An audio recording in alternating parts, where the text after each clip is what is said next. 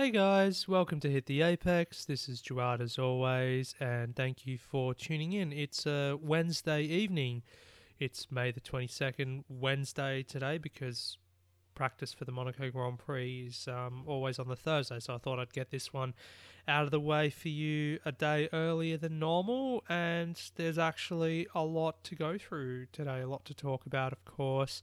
Going to be a bit of a somber one actually today, because we'll, just get it straight off the top. And that's, the sad news that we heard yesterday about the passing of Niki Lauda.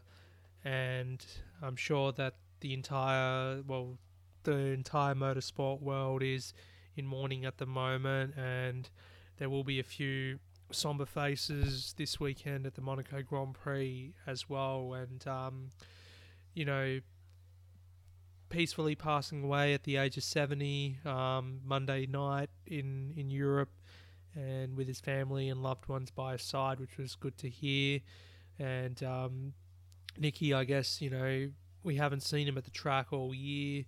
He had that double lung transplant done towards the end of last year, and then I guess the subsequent illnesses that he had afterwards. He had the flu, I think, early on this year, and sort of kept him in hospital. And yeah, his health didn't really make it back from there. And the last time we all saw him in some capacity was that video that Mercedes posted after they wrapped up their fifth world championship at the end of last year, and he was just saying, just as a thank you for all the support, sort of thing. So that was the last time that I guess the public would have seen Nicky and had the words from him. But just seeing all the tributes and everything, reading through anecdotes and then reading back over his career history and everything, it just shows you how remarkable a driver he was, just a remarkable human being. I mean, you talk about the best comeback in sports history, and people were going on about Tiger Woods this year, having won the Masters, his first in a long time or whatever. But Niki Lauda, a guy who was pretty much pronounced, or all but pronounced, dead. He had the last rites read to him in hospital after that crash at the German Grand Prix, the old Nürburgring Nordschleife circuit, and he had the last rites read to him. He was pretty much declared, yep, that's it, we're going to give up. But then to 6 weeks later, after that accident where he had severe burns to his face, his lungs, all the toxic fumes that he would have inhaled from not only the fire extinguisher but the smoke. Think about all the chemicals that are on the bodywork of a car as well. To have all that happen, and then to 6 weeks after the German Grand Prix, rock up at Monza, Italian Grand Prix, with blood still seeping through the bandages, as many have said and described, on his face. He puts on the helmet, goes out to race because he's got a championship to fight for, and his rival James Hunt that year was catching up to him, and he goes and finishes fourth. He beats his teammate as well, Carlos Reutemann. So, that would have been pretty embarrassing for Reutemann, but for Lauda to do that, to go finish fourth, even though Hunt won the race, it kept the title battle alive. 3 races to go after that, and then we get to Fuji in Japan. Torrential conditions where Lauda just assesses it and decides to withdraw, and in the end James Hunt wins by a point. So Hunt's one and only championship. But the point being from that year, is the fact that from being on death's bed, Lauda just didn't give up. Being on death's bed and then back in a Formula One car racing for a world championship at the highest level. And back then as well, we've probably banged on about it, or many will be aware that era for Formula One was not exactly safe. Cars weren't safe, drivers were not safe in the cars, even the spectators were not safe, sitting at the side of the track wherever they were in the world. So it takes an immense amount of bravery to be able to do that. And I think it's going to be a story that's going to be timeless no matter what happens elsewhere in the world now, in the world of sport, or whatever. It's a timeless story, and I guess it was immortalized as well by um, the film Rush that came out in 2013, depicting the rivalry between James Hunt and Niki Lauda. Great film if you guys haven't already seen it. Chris Hemsworth and Danny Brule's portrayal really, really good of Niki Lauda, and I guess the advantage of actually being able to talk to Niki and sit down with him to sort of get an essence and overview of his character. But yeah, 76, that incredible comeback story is sort of just epitomizes who Lauda was as a character, but then achieving so much more after that. Before that, even 1975, he was champion for Ferrari, first champion for Ferrari in about, I think, 10 or 11 years, because it was John Surtees who won for them, and Enzo Ferrari really would have held him in such high regard to win 2 titles. Then he won it again in 77 after the year that Hunt took it, and then going away from the sport. I mean, he was with Brabham, with Bernie Ecclestone for a year or two, I think, then decides to retire, then sort of tempted back by a very lucrative contract from Ron Dennis and McLaren, $3 million, I think, something like that. And remember, in the early 80s, 3 million would have been a huge amount of money, when you consider what modern F1 driver contracts are like, where it's sort of 10 million is what a high paid driver would get. But yeah, 3 million, and racing against Alain Prost as well, who back then just sort of took F1 by storm. He was a world champion, and then to have that title battle with him in 1984 went down to the wire, and then in the end won it by half a point. That half a point that that half a point that came at the Monaco Grand Prix earlier that year, with the race being declared early. So yeah, that was, I guess, a snapshot of his racing career. And then obviously 1985, he decides to retire altogether, moved away into team management, managing his own airline as well. A lot of business stuff going on for Niki, and more prominently, though, would be his contributions for Mercedes and the juggernaut that they are at the moment. So 2013, he came on board as a non-executive chairman, and that's sort of where they built that core group, with Toto Wolff there as well. And then at that time there was Paddy Lowe in the technical department, and so many other key people in that team coming together, around the time where Ross Brawn decided to step away, but also setting up for 2014 when that regulation change came and Mercedes sort of nipped it in the bud early and were the team to beat. They still are the team to beat today, and Niki Lauda did have a huge hand in that, and as he did with luring Lewis Hamilton away from McLaren. Who would have thought back in 2012 that Lewis Hamilton would leave his McLaren team that he's been with since a child, basically, to go to a team at that time that was unproven in Mercedes. At that point they had only won the one race since they returned to F1 as a fully fledged works team in 2010. So, and that's paid dividends since, 4 drivers' championships for Lewis, on top of that one that he already had with McLaren, and then 5 consecutive Constructors' Championships too. So, whatever Niki did, I guess he made an impact. And, for Mercedes, it's going to be a big loss.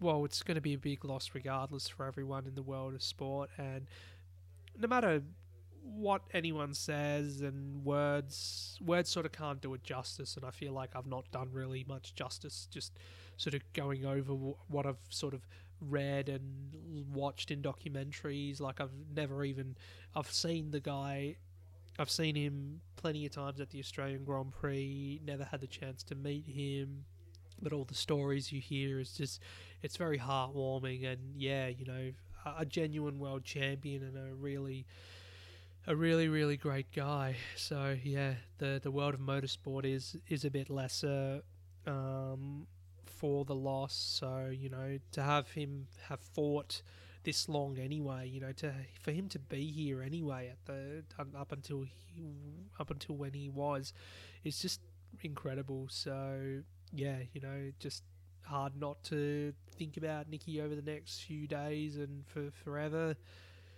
But also, yeah, the Monaco Grand Prix this weekend. I'm sure it's going to be a special one in remembrance for that certain special Austrian. Speaking of Monaco, then, so the Monaco Grand Prix, the jewel in the crown for F1. The sport does arrive, of course, mourning the loss of Niki Lauda, and of course, we're recording this a day early because practice is traditionally on the Thursday, with Friday being that day of rest there in Monaco. Not really a day, it's sort of like hangover day basically. Everyone goes partying Thursday night there. So Mercedes, they're the favourites to take it for 6 from 6, and it's hard not to look beyond Mercedes really at this stage because they've been so strong everywhere. There was that after Barcelona, there was that analysis that came out where Sector 3 in Barcelona, which is sort of like a stop-start sector, and reminiscent of what they're going to see at Monaco, sort of high downforce and low-speed corners. And Mercedes were quick in that sector all weekend in Barcelona. So is that an omen for what to expect this time out in Monaco? All we know is that qualifying determines all. That's basically how you can describe it, because whoever's got pole position is guaranteed to win the race, or 98% chance guaranteed to win it, and that's sort of been the trend over the past 20 years or whatever. It's only the weather that could possibly throw a spanner into the works, and there is a bit of weather lurking about this weekend. But if someone like a Bottas or Hamilton, of course, stick it on pole, then you can't see the win going to anyone else unless the strategy goes awfully wrong, and it's only a one-stop strategy too. But having said that, that can happen, as it happened to Daniel Ricciardo in 2017, where he was so gutted at the end of that race because of losing the win due to strategy, the team fumbling in the pits with the tyres, not having him out on time, and then having him do the redemption win a year later, a famous win for Ricciardo back then, and it turned out to be the last time he actually won a race up until now. I think it was also the last time he stood on a podium in Formula 1 too, all the way 12 months ago now. It's not good. It's not going to happen this weekend, though, unfortunately. Sorry to all the Aussie fans out there, but yeah, it's not going to happen.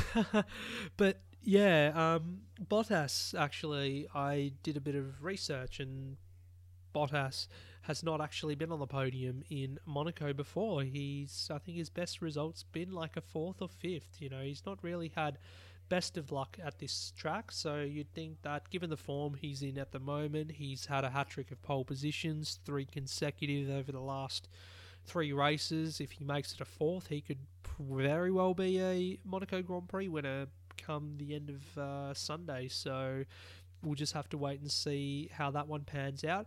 The interesting thing to look at as well is to see whether Red Bull are really ahead of Ferrari, and given the results in Barcelona, it was the case. Ferrari 4th and 5th again.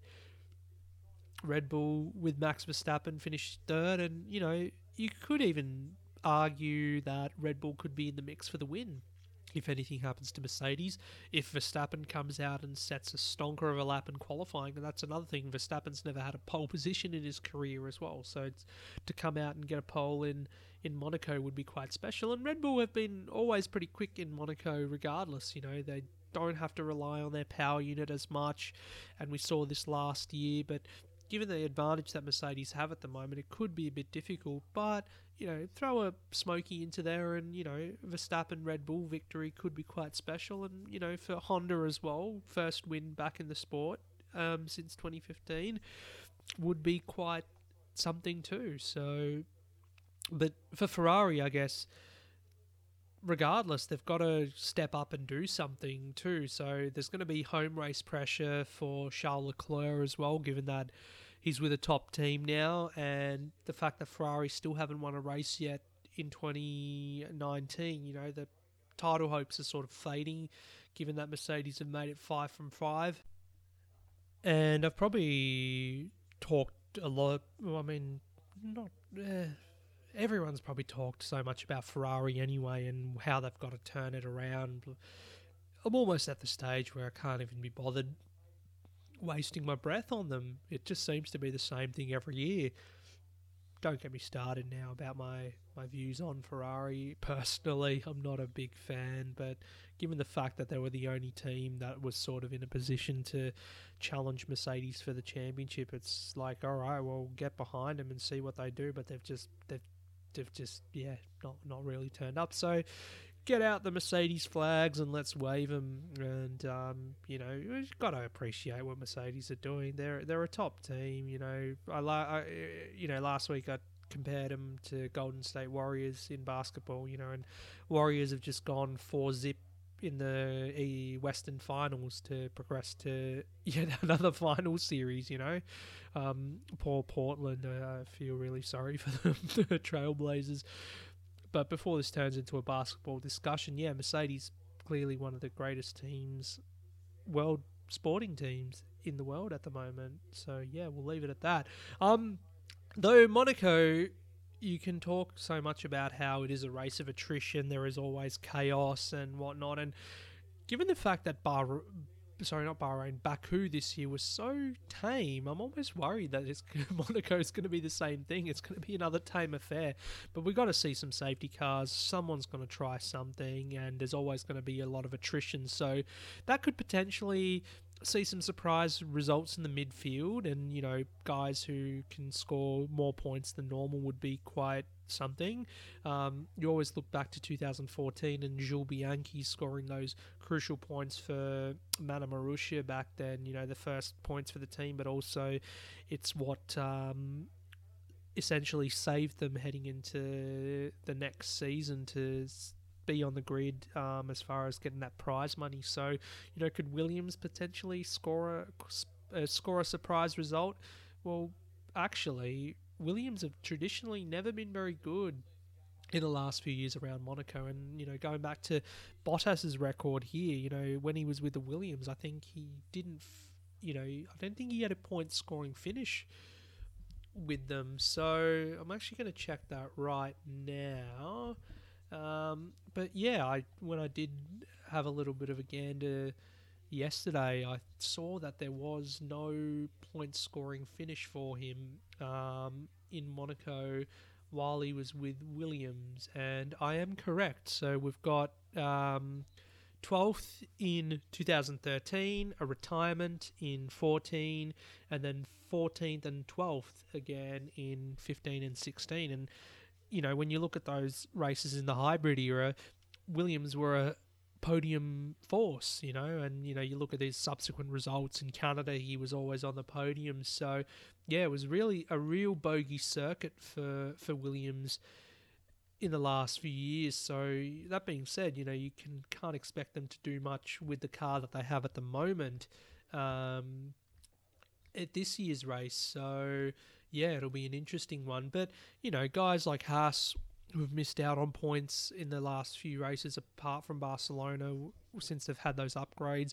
Racing Point, who, they said something like that their fully new car will not debut for another few races. So they will get it out this year, but, it's still taking time. They could really score some good points as well. McLaren are going to have to get some results get more points on the board, because you never know when Renault decide to turn their luck around and start getting those top 5, top 6 finishes that we all predicted that they would. So, they're all in the mix, but again, with the rookies in the field as well, they're going to have to behave themselves. Monaco, it's always going to throw something up into the mix, and it's always one of those great races. So fingers crossed. I really don't care if Mercedes win this one. I just hope it's not as dull as Baku, and I think everyone else will hope for that too. But yeah, if anyone else can get into the mix for the win, that'll be quite. That'll probably excite everyone too.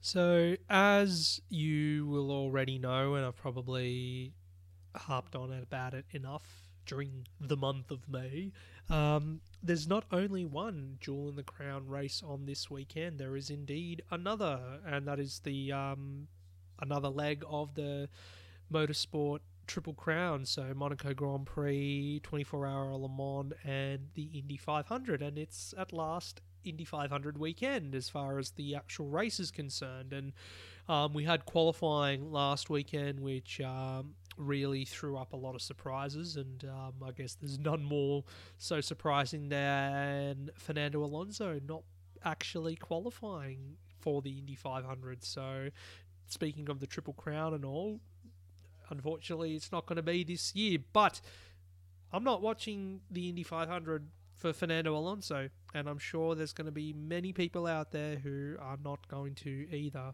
But we'll talk about Alonso in a minute. But pretty good to see Penske on pole. They've chasing an 18th win, I think, Team Penske at the Indy 500, and it's Simon Pagenaud on the pole, and all three of the regular cars are actually inside the top 9, or they contested the Fast 9 qualifying segment, so they actually have a fourth car as well, Team Penske, for the Indy 500, and I think Elio Castroneves is in that car. But yeah, your regular trio of Penske drivers, Pagenaud, Will Power, and Joseph Newgarden, all inside the top 9. Will Power sitting 9th, of course, for the race. And some other key results. Sorry, not 9th. He wasn't 9th. I think he's like 6th or something. Alexander Rossi's 9th, so that's a bit... Anyway, stuff that one up. But yeah, Alexander Rossi's 9th. Will Power's somewhere there in the top 9. Last year's Indy 500 winner. I still can't get over his celebrations last year. It was so... I mean, if you play back their radio messages, it just... typical. It was great, though. I want to watch it again after I'm done recording this. Respect me! And I'm sure he did get a lot of respect for winning his maiden Indy 500. But yeah, Takuma Sato, the race winner 2017, he starts 14th. Scott Dixon down in 18th, the reigning series champion. Impressed, and I'm sure a lot of people would have been impressed with Marcus Ericsson in his first Indy 500 attempt as well, qualifying 13th. So, not all about Alonso. I guess in Marcus Ericsson will be getting some love too, being the ex-F1 driver on the grid. James Hinchcliffe, for the second year in a row, ended up being relegated to bump day to have to qualify. There's 6 drivers who are in the bottom 6 have to do another qualifying to get into the last row of the grid, and Hinchcliffe last year unfortunately didn't partake, so he was he didn't partake in the Indy 500, so he was bumped, but this time he squeezed into P32, 32nd on the grid, and that's where our 3 drivers who did get bumped were the race winner from the Circuit of the Americas, Pat O'Ward, Max Chilton, and Fernando Alonso. So let's do it. Let's dive right in and talk about McLaren and Fernando Alonso. And as conceded by Zach Brown, who knows, will he actually fly to Monaco this weekend instead, or stay and watch the Indy 500? He basically conceded that comical errors led to this bump, and to be not on the grid, to just didn't qualify. They had a pretty tumultuous week, you've got to say. There was, they lost a lot of running in practice with a crash, and then they've not had the perfect setup either. So by the time they got to qualifying over the weekend, they were very unprepared.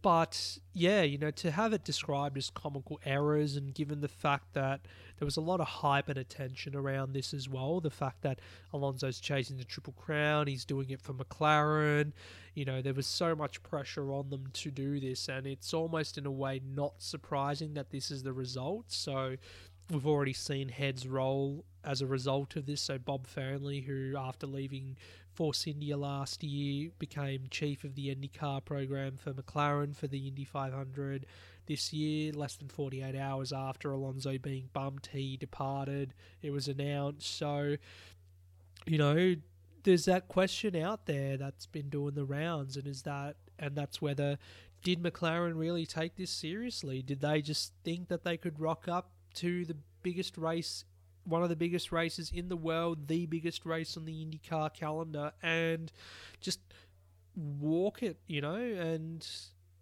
you've kind of have to say that, yeah, it almost appears like that on the surface with the way they've gone about it. Like they linked up, of course, with Carlin this year, who are a team that haven't really achieved much in IndyCar. They're very new. Chevrolet engines as well, given the last time they actually partnered with Andretti and just put a livery on one of the existing Andretti cars, who, fast cars normally.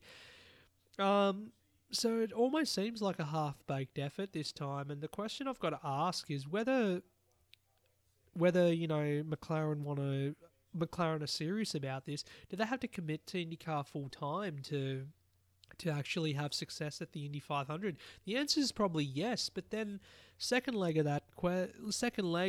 to that is whether Alonso will now stay with McLaren, given that they pretty much did this for him. They put this all together. Zach Brown put this together for Alonso, basically, to try and keep him within the McLaren organisation.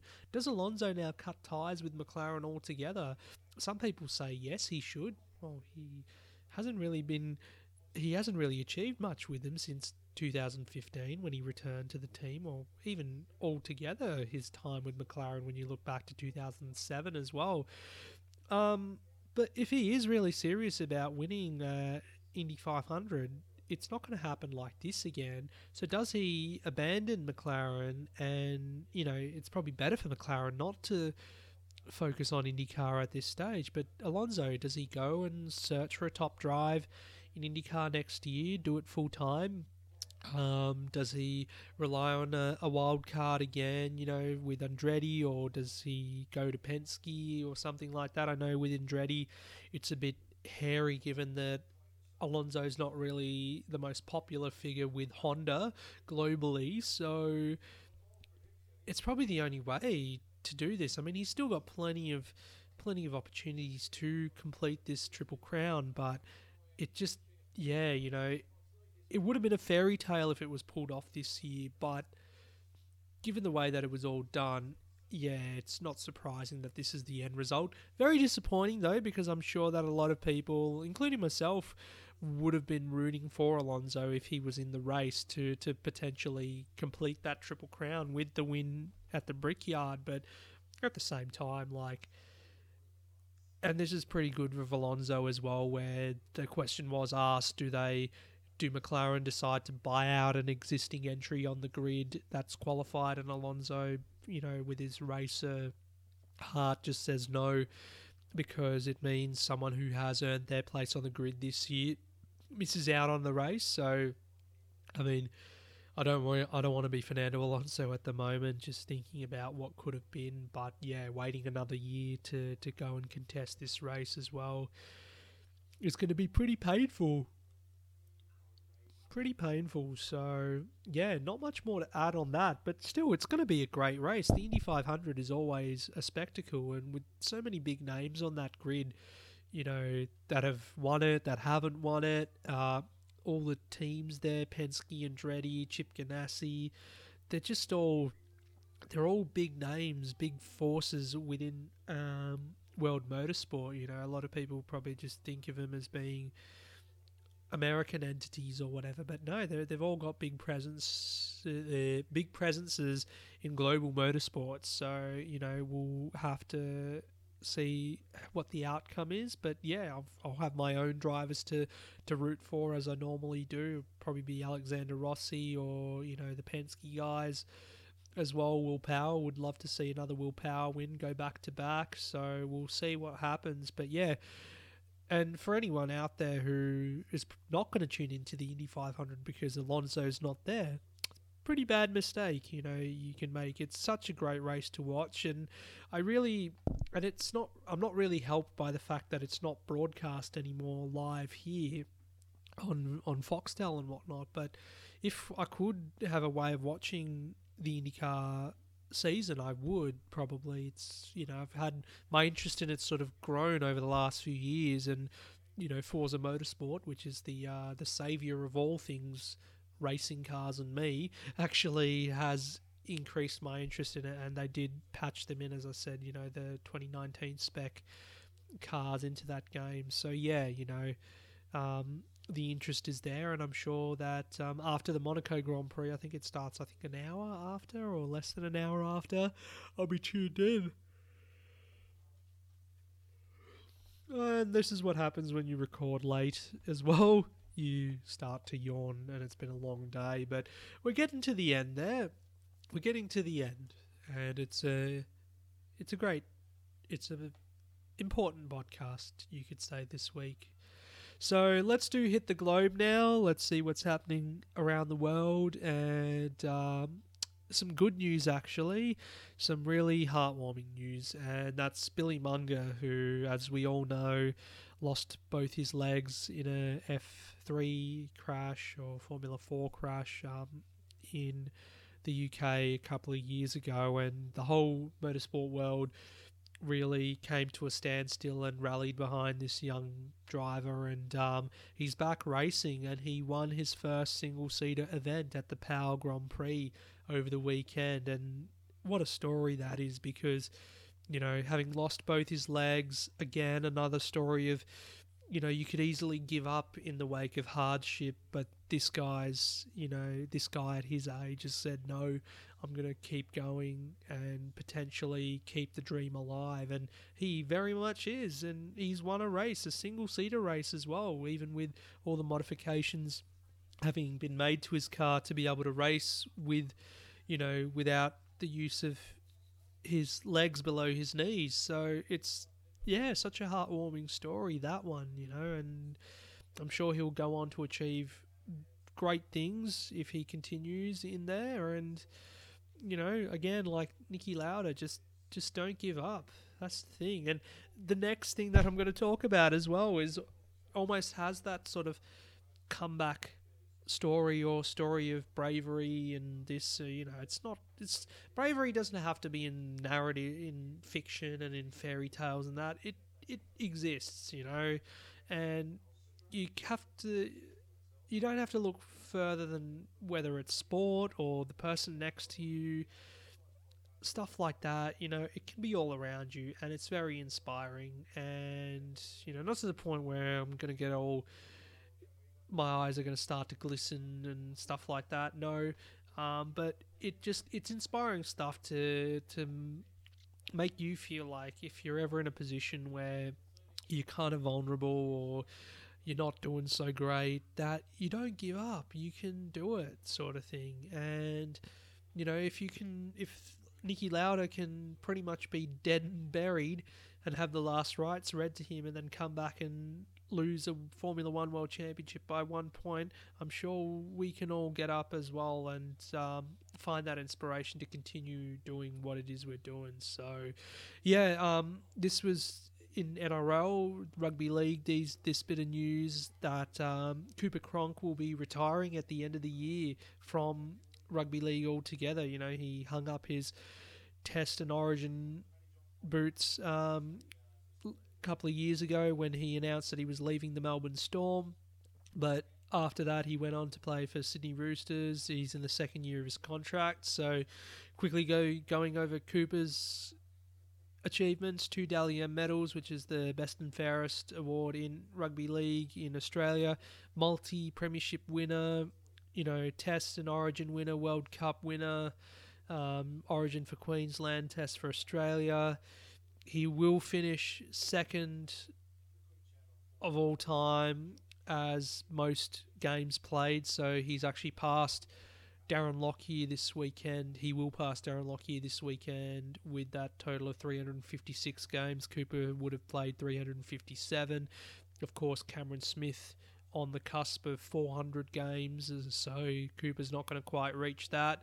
And it was almost tear-jerking during his press conference when he said that, when he was going over his career and then talking about Cameron Smith and Billy Slater, his two teammates at the Melbourne Storm, that, you know, to those guys who will go down to be future immortals, Cooper, he described himself as, and I quote, the best third wheel in the game. And I guess, and it does bring a tear to your eye almost when he said that, because it severely discredits his own, legacy, his own accolades, and his own performances, because I'm sure he's more than a third wheel. Yes, he's not in that. He's not in that capacity to be an immortal, like your Cameron Smiths, Billy Slater, and Jonathan Thurston as well, if you're going to look at Queensland in the Origin arena. But he's going to be a Hall of Fame player, and one of the best halfbacks that ever played the game. Multi-premiership winner as well. He's achieved something quite unique last year with the Sydney Roosters, where in 2017 he won the premiership with the Storm, and then 2018 he went back-to-back winning for the Roosters. And, the heroic feat that I was talking about, the feat of bravery, was the fact that he played through that game with a broken collarbone. It was sort of 50-50 as to whether he should have played that game, but he wasn't going to not play it. He pretty much spent the whole game running as far away from contact as possible, almost like a second coach on field, directing the team as to what they should do, where they should go. And, Luke Keary took a lot of inspiration off that for his performance in that position that Cooper normally fills. So, to have played with a broken collarbone, and actually no one knew that up until after the game where it was actually revealed. It's a pretty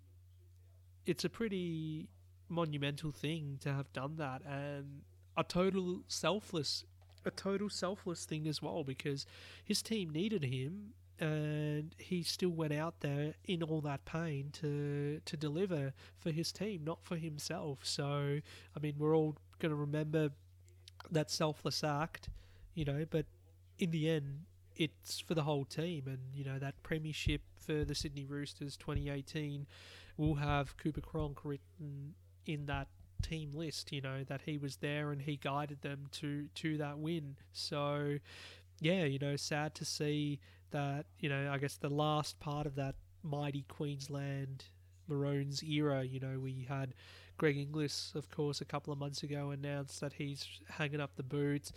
Last year was Billy Slater, Jonathan Thurston, they both retired. And then, I guess Cameron Smith is all that's left at the moment. He's not playing Origin, he's still playing for the Melbourne Storm, but perhaps, this time next year he might be making his own announcement for retirement, or maybe at the end of this year he decides to do that. So, yeah, who knows, but I guess we just got to celebrate that. We can admire them, and you know what? We don't have to get all glossy-eyed over things like that. I understand people who don't look to this sort of thing or to sports people for inspiration, but they're just like, a lot of them, the ones who are very humble, and you can pick them apart easily, the ones who are humble and the ones who are up themselves. They're just everyday people at the end of the day who do these extraordinary things. And, even though we might not be able to get onto that same level, we can be inspirational and brave in our own ways, where it's all about the people around you that appreciate it. And at the end of the day, if you have that support, if people around you see it and acknowledge it and appreciate what you do for them, then that's all you need. That's all the satisfaction. It's probably for an average person, it'll be as good as Niki Lauda winning a championship or winning 3 world championships in F1, or Cooper Cronk winning however many Origin series he did, or all the premierships that he's won in his career. It's what you can liken to it, and that's the way I feel about it, the way I see it. Of course, not everyone's going to agree with it, but that's okay. That's okay. That's what we do. We agree to disagree, and we're all, whether we get along or we don't, it's just, I guess, the fascinating thing about human nature. So yeah, we'll leave it at that anyway. Quickly too, as well, given that it's the 22nd of May, remembering today also Nicky Hayden, who passed away 2 years ago to the day, having that cycling accident, of course, the 2006 MotoGP world champion, so still very much within our thoughts, I'm sure. So yeah, it's the tale of two Nickies, unfortunately, the last few days, and yeah, going to be Niki Lauda first and foremost, very much in everyone's thoughts at this stage. But yeah, thanks for tuning in anyway this week. Supercars on this weekend, Monaco Grand Prix, Indy 500. There's going to be plenty to wrap up and digest for you this time next week. But until then, I hope everyone enjoys the rest of their weeks. Have a lovely weekend and enjoy all the racing. Ciao.